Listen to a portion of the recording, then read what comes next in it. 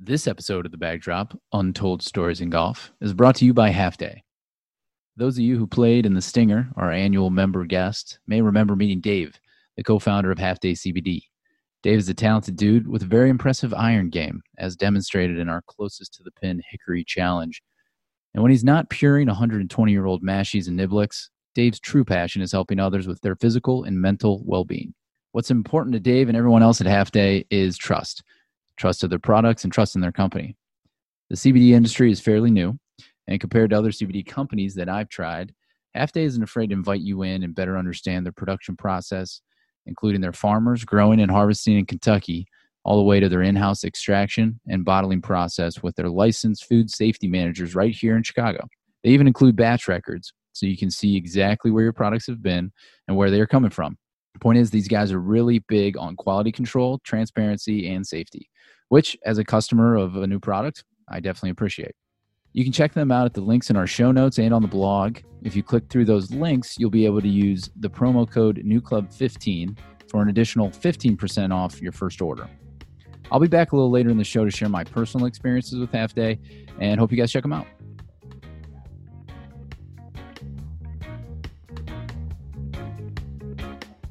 Hey, Grant Gers. Welcome to The Backdrop. Thanks for having me. Love to be here. Good to have you on. As our second now in this member series, you're going to be our second Atlanta official member to join the pod. You're in Fayetteville, Georgia. And I'm going to dive right into it because there's something in your application that caught our eye on the membership committee. And that was a little home track you call Augusta West.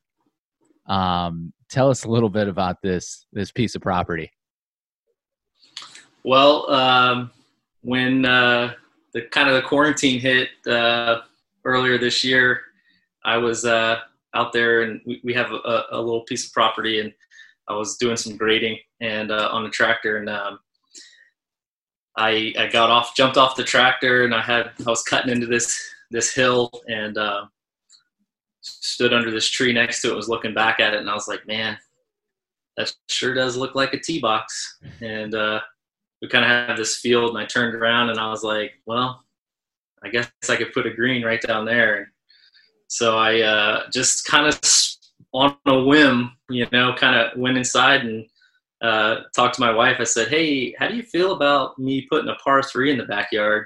And she was like, yeah, go for it. And I was like, sweet. And so Augusta West was off and running, and just went for it. Other than clearance with the wife, which is probably the best first step if you're going to take on building a par 3 course, what was like the first construction step? Like where'd you go? Where'd you start? Where did it begin? So, like I said, I was cutting this hill of dirt and just trying to move it and grade it, and so the tee box kind of got shaped without even me knowing it. I was just cutting into the hill, and then, I was like, man, it just looked like a tee, that would just be there. And so I kind of just kept shaping it, and then I was just kind of planning it out literally on the fly. It's just like letting it happen, and my very I'll say rookie knowledge at golf course architecture, I was just trying to, let it be natural. And so it was just kind of like, that's it. That's the tee. And, the green, I did move dirt and built up, so I could, I wanted it to be like an old school green. So I sloped it from back to front and wanted it to be, somewhat friendly and accepting the ball. And yes, so it was just kind of really lack of plans, and just kind of kept going with it and kept, seeing where it took me. And then, just end up with a par 3. That's fantastic. So where are you at in development? Are you a couple holes in, or what's it look like? So we're one complete hole, one tee, one green. And I do one have hole is a golf course. One hole is a golf course. That's it. It's a one-holer. It's a 81-yard par 3 right now, and there's a lot of plans in the works. I'll let you in on some of those. definitely going to do some green renovation. I want to double the size of the green and make it a double green. So there's going to be tees added in another location, and that's going to be step one. I'm going to start working on that shortly, and then there's future expansion plans that I've got in the works that we'll see how it goes. But I definitely want to make it into a little home course track at Augusta West. And picking a name like Augusta West, from an agronomy standpoint, you really couldn't have picked a higher benchmark, I suppose, in terms of growing, the most perfect blades of grass. Is that in the cards too? Are you going to make sure that you're going to be out there with the shears, making sure every single piece of grass is right where it is intended to be? So I would love to, and I do have a reel mower, so I can really get it tight. But no, unfortunately, that's a lot of work. So the tee box currently, our one and only tee is artificial, and the grass is it is a Bermuda mix, but it's going to be converted to artificial turf as well. So we'll still be doing some mowing of the field and the natural areas around and stuff like that. But we are going to move into a hopefully close to fully artificial setup, so we can keep it really, really tight and have less maintenance.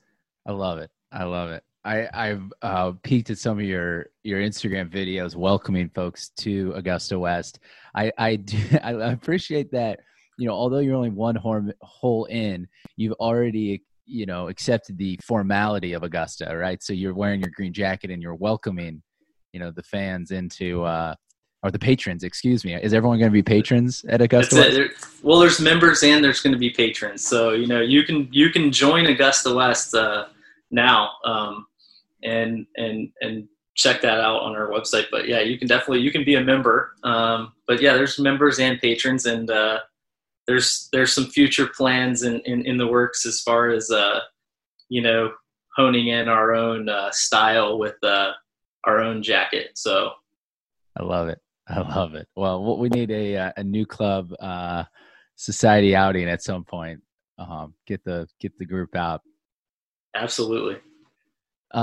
So you got to be some type of golfer to, get to this level of obsession to start building golf holes. And I want to hear about your golf, but I want to hear about you first, just as a person. Let's talk about Grant Gers and kind of your story, where you're from, and take us from there. Originally from the South in Louisiana, but grew up in Tucson, Arizona, and I would say had, pretty amazing kind of normal all-American childhood, and played all the sports, and didn't get into golf until a little later when I was about 12 or 13. And just love, being out there, and was lucky enough to grow up in a place where you could play golf, 365 days a year. And I sure tried as a kid to do that. Loved playing, and kind of wish Atlanta is not a bad place you can play year round. It gets a little cold, not quite like what you guys experience in Chicago, but there's definitely some days you think twice about, are we doing this today? But yeah, and it was a great place to grow up. And you've moved around a bit, because I know you served with the military. You were in the United States Air Force. I know my friends that were in the Navy were big golfers, and they were stationed in San Diego and got to play a bit. Is Air Force known for golf? Air Force is huge, known for golf. So I'm sure there's one out there, but I don't know of a Air Force base that doesn't have a golf course. Kind of like the Navy. The Navy bases, pretty much have a golf course, and golf's big in the Air Force. And I was stationed at Dover, Delaware for my 4 years, and had a couple trips overseas, and yeah, played the Eagles Landing, I believe it was called, in Dover. It was a fun course. How many rounds? How many? You know, I always think about how many rounds I can get in a year, and if I get to 60, 70, that's a good round. When you're in the Air Force, what's a good year in terms of rounds of golf with your schedule? I think you could do that, but when I was in, I kind of was in, coming from, I got into the Air Force basically about a year after high school, went to college, and decided I got to go do something else. I got so bored, and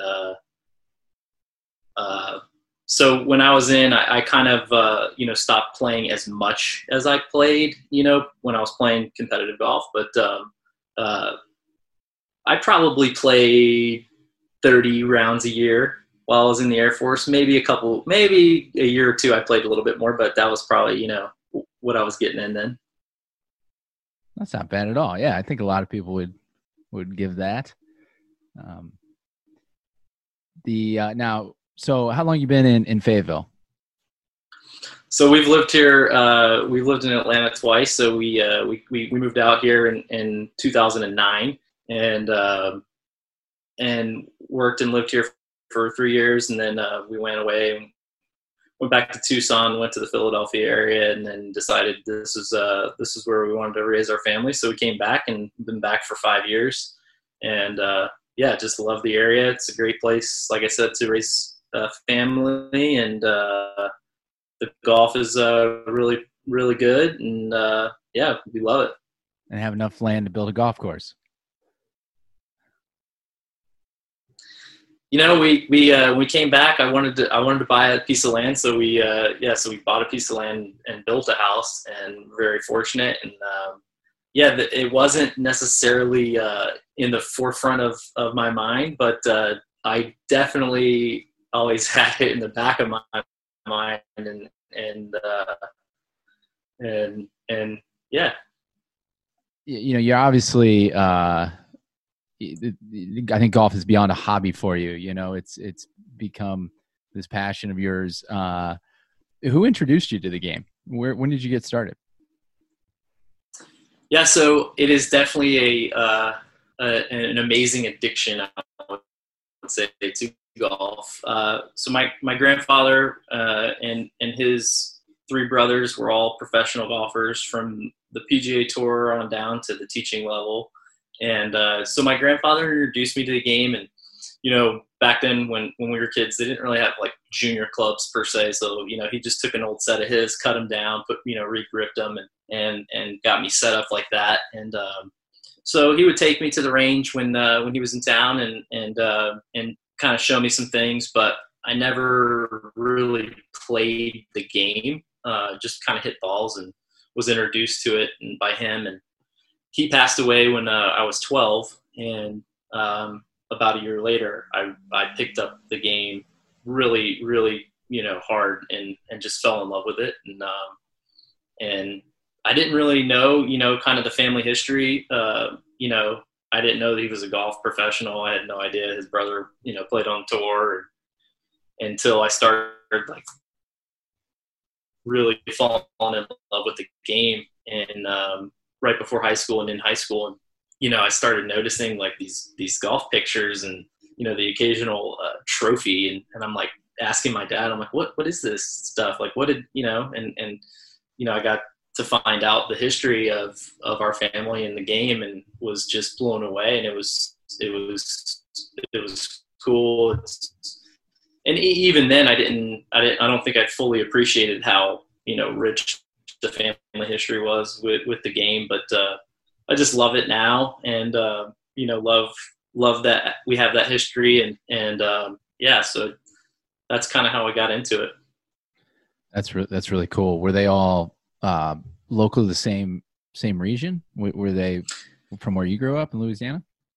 My grandfather did live in Louisiana and then Houston for a while and stuff, but they're from Oklahoma City. And so they played a lot of their golf there, and were professionals, out of the clubs there and stuff like that. And then obviously my grandfather, when he moved to Lafayette, Louisiana, he was, played pro there and played in, a bunch of the tournaments that they have there, like the opens and stuff like that below the tour level. But yeah, definitely he was, pretty decent golfer. And the uncle that got to the highest rank, the PGA Tour, was he able to live off of that? Do you know, or was it just kind of a play in what you can and cover your costs type of thing? I think it was more of a, he wasn't,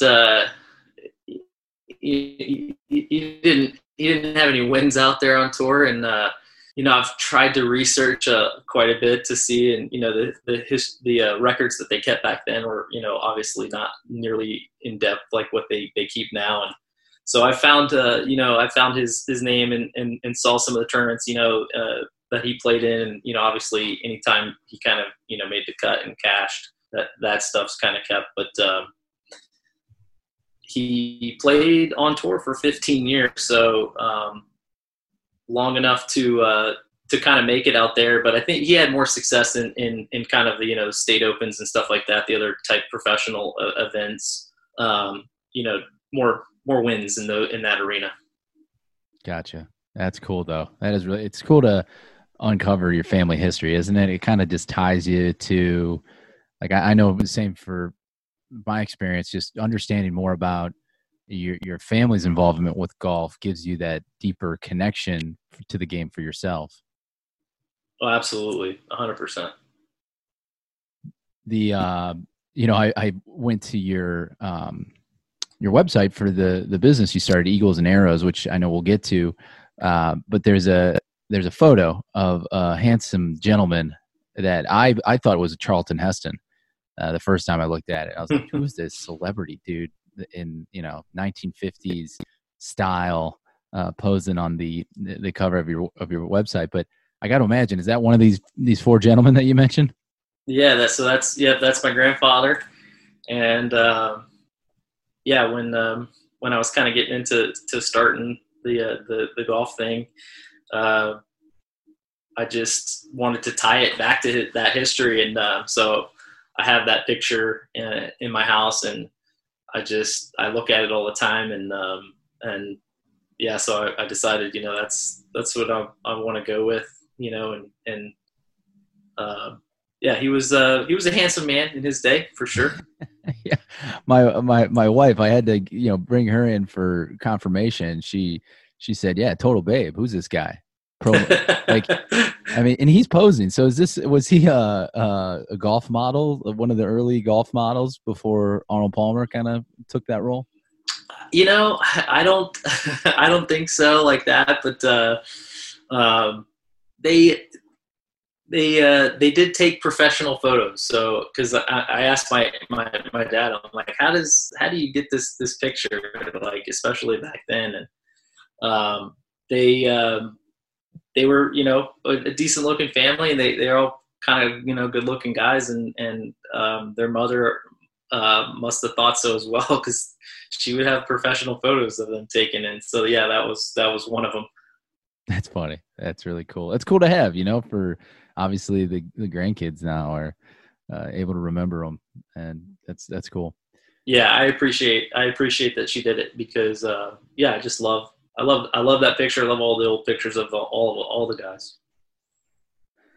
So I wanted to ask you about your day job a little bit, because I remember reading a couple years ago when I was looking at a career change that air traffic controllers, it's one of the more stressful jobs, I think, that you can have.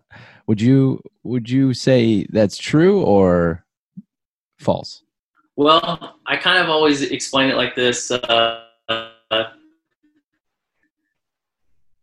My wife, she was a teacher, and now she, stays at home and raises our kids. And I always say her job's more stressful than mine. So I feel like the stress is kind of relative. Any job you have, whatever profession you're in, you deal with stress. And I guess people always kind of point to air traffic as it being really stressful because our stress deals with people's lives. But it's no more stressful than your job or anybody's job out there. Really, it's it can be stressful, but if everybody's doing what they need to do, it's all good. Are there is golf maybe a decompressor for that, do you think? Is No there doubt. yeah. No doubt. Yeah. It's definitely, it's kind of difficult though sometimes because air traffic controllers kind of tend to be intense people at times, and it's just kind of the nature of it. And so you have to, for me at least, I have to go out there and really kind of turn that off and also turn off the competitive juices. I mean, don't get me wrong, I want to go out there and do my best and shoot low scores, but it's I'm not playing on tour. I'm not playing really not playing competitive golf right now. So I want to go out there and enjoy the golf course and the weather and the people and the architecture and everything else that golf has to offer. So yeah, I have to you have to for me I got to turn that off and just kind of enjoy what's in front of me. Yeah. And I wonder, because we had, before you, Grant, joining New Club, we had quite a number of pilots that were already in the membership. One down in your neck of the woods, Will Hanna, and others. I wonder what it is about, and you think about the history of like the PGA Tour players that fly planes. So many of them, especially in the 50s and 60s. Arnold obviously famously had his pilot license and would fly to different events, and a bunch of others. Even today, a bunch of others still, go to get their flying license. I wonder what the similarity is there, or what the crossover is. Yeah, I think I don't fly, although I've done quite a bit of flying. Not a pilot, but I think it's just the rush of it, and it's funny. Like back in the Air Force, I don't know that I know a fighter pilot that doesn't play golf and also want to be as good as tour players. Like it's just that it's that rush I feel like that they get from it, and yeah, it's interesting. Yeah, it's probably the rush with the ability to calm everything and focus when you need to. It's interesting parallel. And I always wonder too about the when I think of air traffic control, the caricature of like the guys drinking coffee in the tower, and then Tom Cruise and those pesky pilots always are buzzing the tower. Does that happen? Is that something? Is there's this contentious relationship between air control and pilots? Sometimes there is, definitely. It's an intense environment, and so the setup is not like that you see on Top Gun, but it can be contentious. You have on one side you have pilots who like kind of being in charge and flying their airplane and doing what they want to do, but when they're flying in the system, we're telling them what to do, and all the way down to fly this heading, fly at this speed, do this, do that, and so there's kind of that who's in charge here and who's telling who to do what, and it can be, especially if you get some big egos or some big personalities, I'll say, on the mic. So yeah, that can exist, but you're not getting buzzed. No, you're not really getting buzzed. They would get into some serious trouble if they did that, in real life. Yeah. I assumed. Another example where Hollywood isn't our real life. Yeah.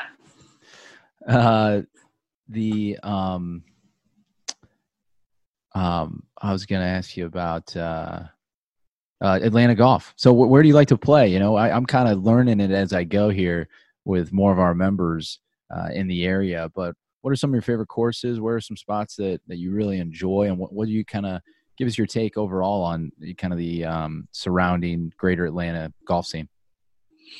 So it's a pretty rich city with golf. You know, there's obviously some history, and you know, the course that new club's kind of taken over as their home here at Bobby Jones is obviously got a lot of history, and they just completed a huge renovation that completely changed the course. I've actually yet to play it since they've completed it. I can't wait to get up there and play it. I've played the old track, but yeah, there's a lot of history in Atlanta, and there's a lot of great golf.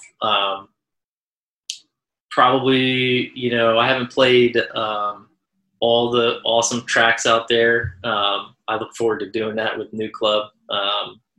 But probably my favorite that I've played in the city or near it is Druid Hills. It's just unbelievable in the shape they keep it in, and just the layout and the track, and it's got some pretty cool history. And so that's probably my favorite that I've played in Atlanta. Had the opportunity to play Athens Country Club last week, and thoroughly enjoyed that and the history of that track. It was very Augusta National-esque.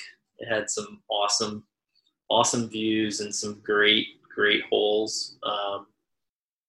But yeah, I'm a member of Club Corp, and they own quite a few courses in Atlanta and our area. They own basically all of them. So if you're going to play, you pretty much have to join there, which they do a good job keeping our tracks. We don't have anything that's like super historic in our group, but we have a couple nice tracks that they play qualifiers on, USGA stuff, and an Arnold Palmer design track. And so yeah, it's we got a decent setup.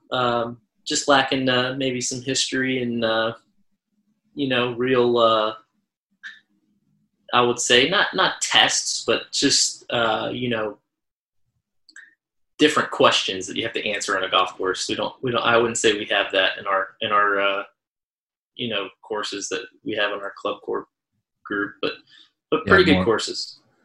Yeah, it feels like a lot of those typically were built with the housing boom in the 90s, right? I mean, they're just not going to be the classic strategic golf courses that, you know, you see in older, and I don't want to say older because obviously Atlanta was plenty old, but the outskirts, it seems like, you know, the housing boom that hit Atlanta. What was that, like the early 90s, late 80s maybe?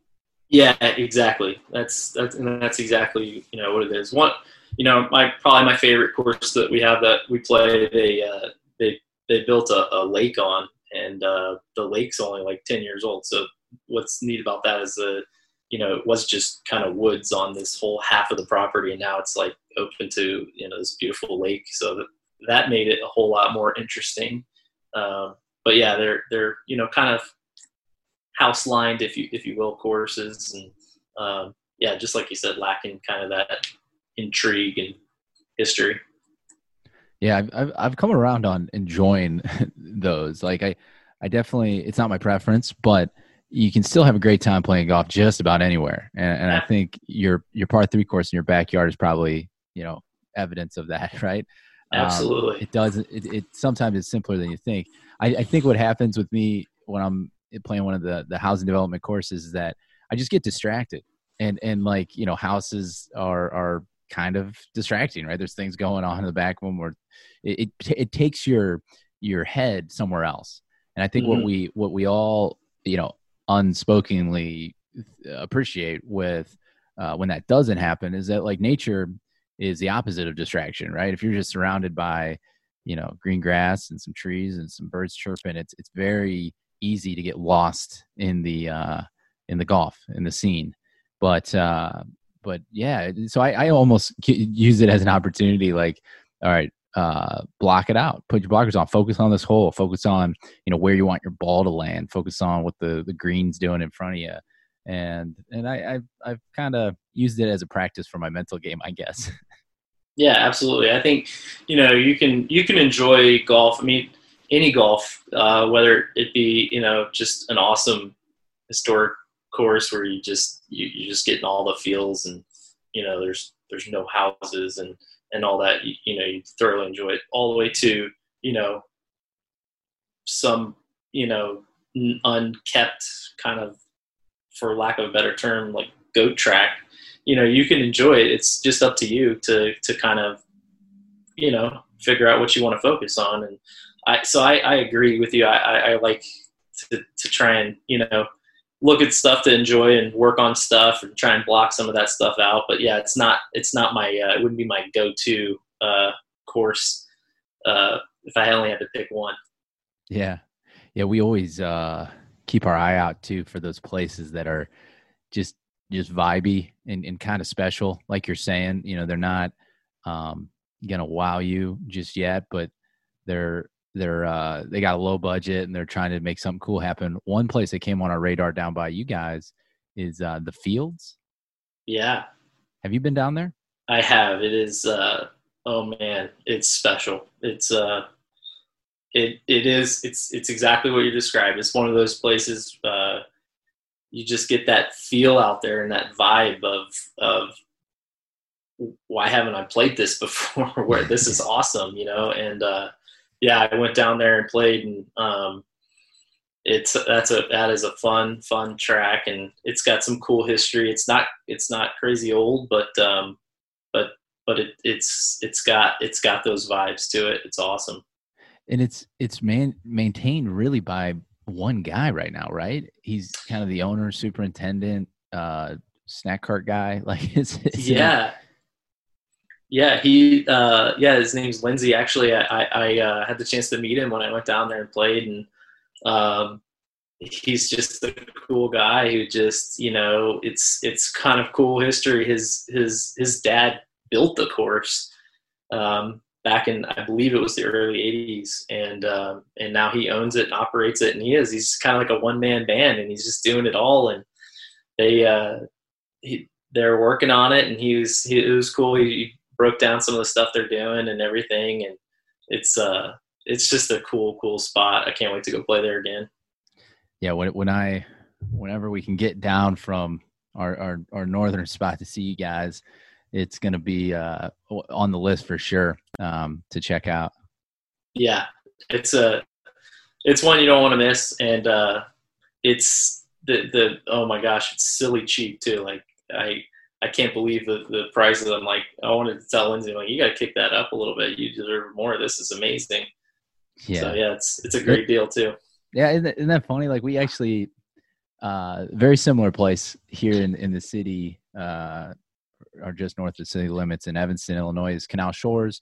It's a place that we play. We have a Friday Skins game there. We do maintenance work predominantly in the wintertime. Guys volunteer. When you don't have the Saturday 4-ball on your calendar in January, you can actually still go outside and do some work that they need done. It's mostly invasive species that need torn out, and bunker work that you can kind of do. Bunker expansions, green expansions are happening now actually. And we're doing it kind of volunteer work, and it's been so fun, man. Like we just enjoy it. It's good. You know this because you're building holes in your backyard, but I feel like that's a cool place. And once we get membership grooving down in Atlanta, that's an activity that we definitely want to put out there and find good places to go do that. Because what we've seen in the time that we started at Canal Shores helping out, and we're not going to take all the credit here because there's a volunteer effort that's larger than New Club and people that live in that area that are helping. But they've been able to take their green fee from like $12 to regularly flat fee of like $40. And that's cool. Yeah. And people, and that's game changing for the business. They're a nonprofit, so they just need to get by. But it's yeah, man, it's funny. You uncover. I think that's what's so fun about trying to uncover the whatever you want to call them, hidden gems or whatever, is they might be a little scruffy and, not not done at the agronomy work that a country club might, but you feel like, man, I found something. This is special. Yeah, it's awesome. I had the chance to hear some about the canal. Kev Moore was telling me about it, and man, I was impressed with some of the stuff we got. You got guys out there building like road hole bunkers and stuff. He was telling me about with their own hands. I was like, wow, this is sweet, and maybe I need to get them to come out to Augusta West and yeah, for sure, help out. dude. For sure. We actually, there's another guy we're going to connect you to who's working on his backyard course.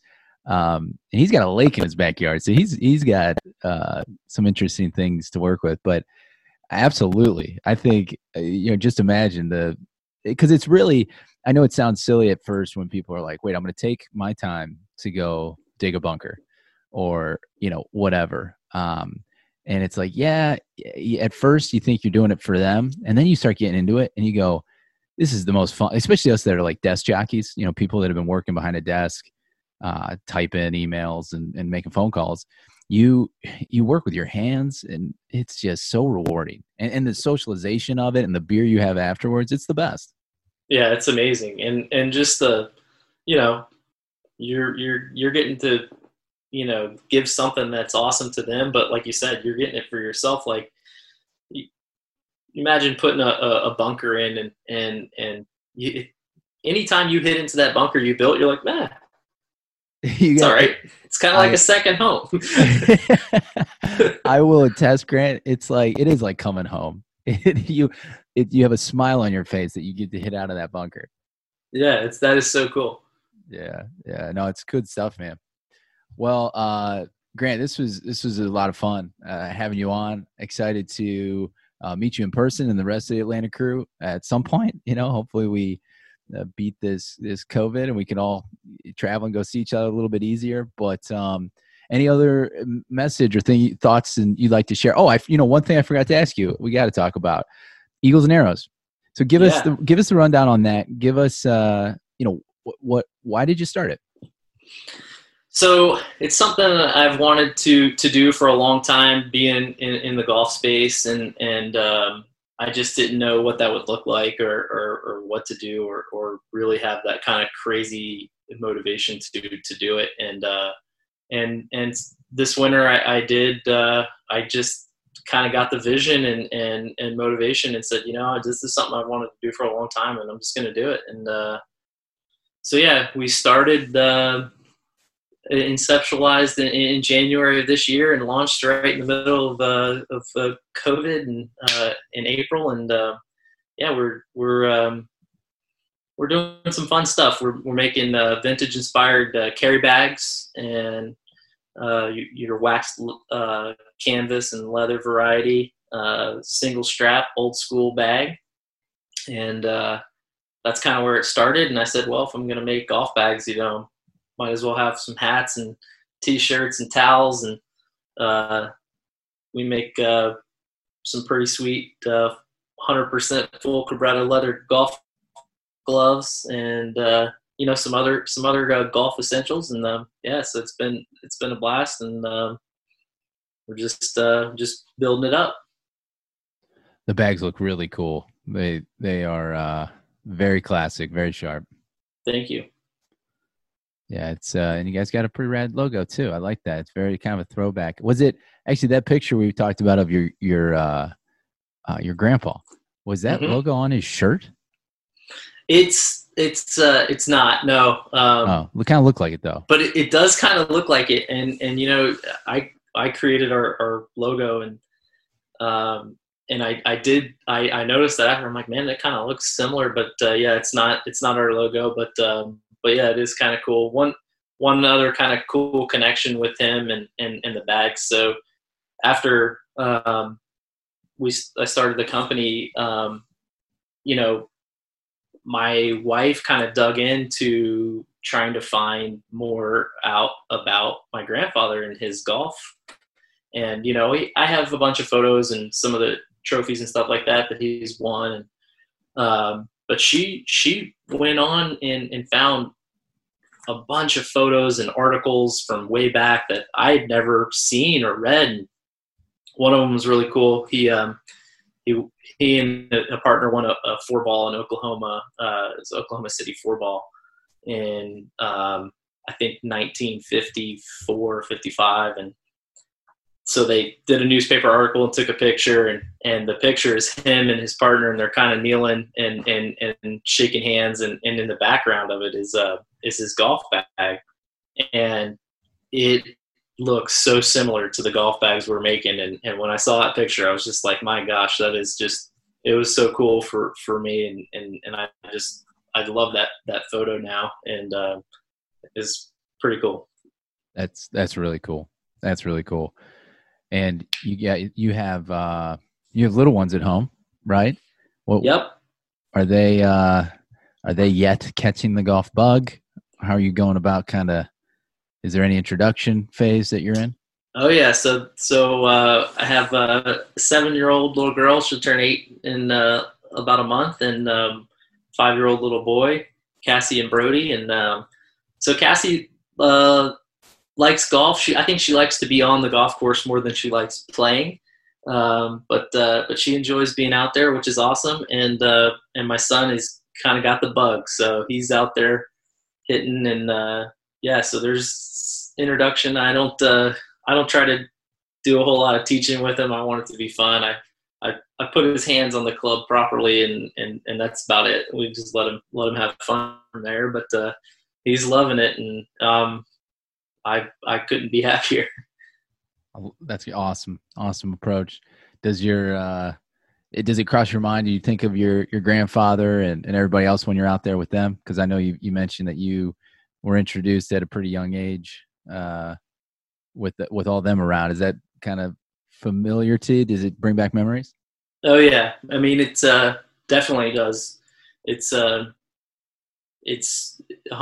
It's kind of, just like my grandpa take us out to the range. Like I said, I never got to play with him. I would give almost anything to have played around with him. But yeah, just the little tidbits of instruction he would give on hitting the balls, and putting your hands in the right spot, and that stuff. Yeah, you get all those vibes from and those memories. It's pretty fun.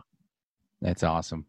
Well, it's really cool to see anytime one of our members is, launching something that's related to the game of golf or directly in it, like Eagles and Arrows. I think it's, we know that feeling, so we like to support. So where can people check it out? Yeah, so you can catch us at our website, eaglesandarrows.com, and we're on all the social channels at Eagles and Arrows CO.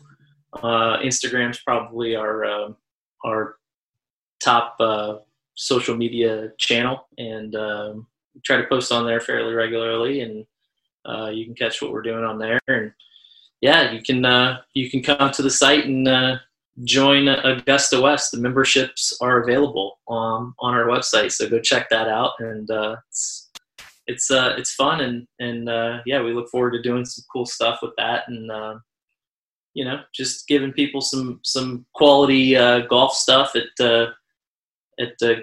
what we feel like is pretty good pricing, and yeah, it's just fun golf stuff. And as you know, the Masters being rescheduled for November, is Augusta West already making plans? Are you guys moving forward? With your own invitational, or what's going to be any tournament play going to be hitting the Augusta West golf course soon? Yeah, so we have an event in the works for Augusta West members, and I think it's going to end up being a 2021 event, and just because of the COVID and the everything that's kind of unknown with that right now. I'd love to do it this fall, but I just I want it to be fun, and I don't want people to not come because of that. And so we'll wait till COVID kind of calms down, and the world gets right. And but yeah, 2021 we're planning a fun event. There's going to be some golf involved, and some really really cool stuff that's going to happen. And yeah, it's going to be hopefully pretty fun. And yeah, got to go on there and get on the Augusta West mailing list. Love it. That's awesome. And, I think Augusta East might be following your guys' lead on that one. I don't know. I got this sneaking suspicion. I know it's day by day and we're all just adjusting to our new norms, but I don't know if we're going to see a Masters in 2020. Yeah, I don't know. I don't know what we're going to do. I think if they play the Masters this year, I think it's going to be patron free, which is going to be different, but could be kind of neat, and kind of neat to see it in the fall. But yeah, I don't know. We'll see. It's just, it's different times right now, and it's kind of got to play it one day at a time. You got it. Well, Grant, thanks for coming on, man. This was fun chatting with you. Look forward to meeting you in person, and we'll see you guys soon. Definitely. Thank you for having me. This episode was brought to you by Half Day CBD. Personally, I started using Half Day and their line of CBD products a little more than a year ago to assist in 3 areas: sleep, pain relief, and anxiety. I use the Half Day oils at night as part of my bedtime ritual, which I've found to be way better for me than the use of melatonin or other sleep aids. I like to use the Half Day topical relief cream for my knees, which always start to ache around this time of the golf season. And as someone who has struggled with the performance anxiety on the golf course in the past, I use the Half Day CBD gummies as a way to curb some of those first tee jitters before an especially nervy match or tournament. So using the links in our show notes and the links on our blog, you can check out their full line of hemp-derived products and use the promo code NEWCLUB15. You'll receive an additional 15% off your first order. You'll also see some of the Half Day staffers at our upcoming tournaments and events for the second half of the golf season. They are a great company who love the game of golf, and if you're interested in the use of CBD products or just curious about the benefits for yourself, I encourage you to check them out and learn more.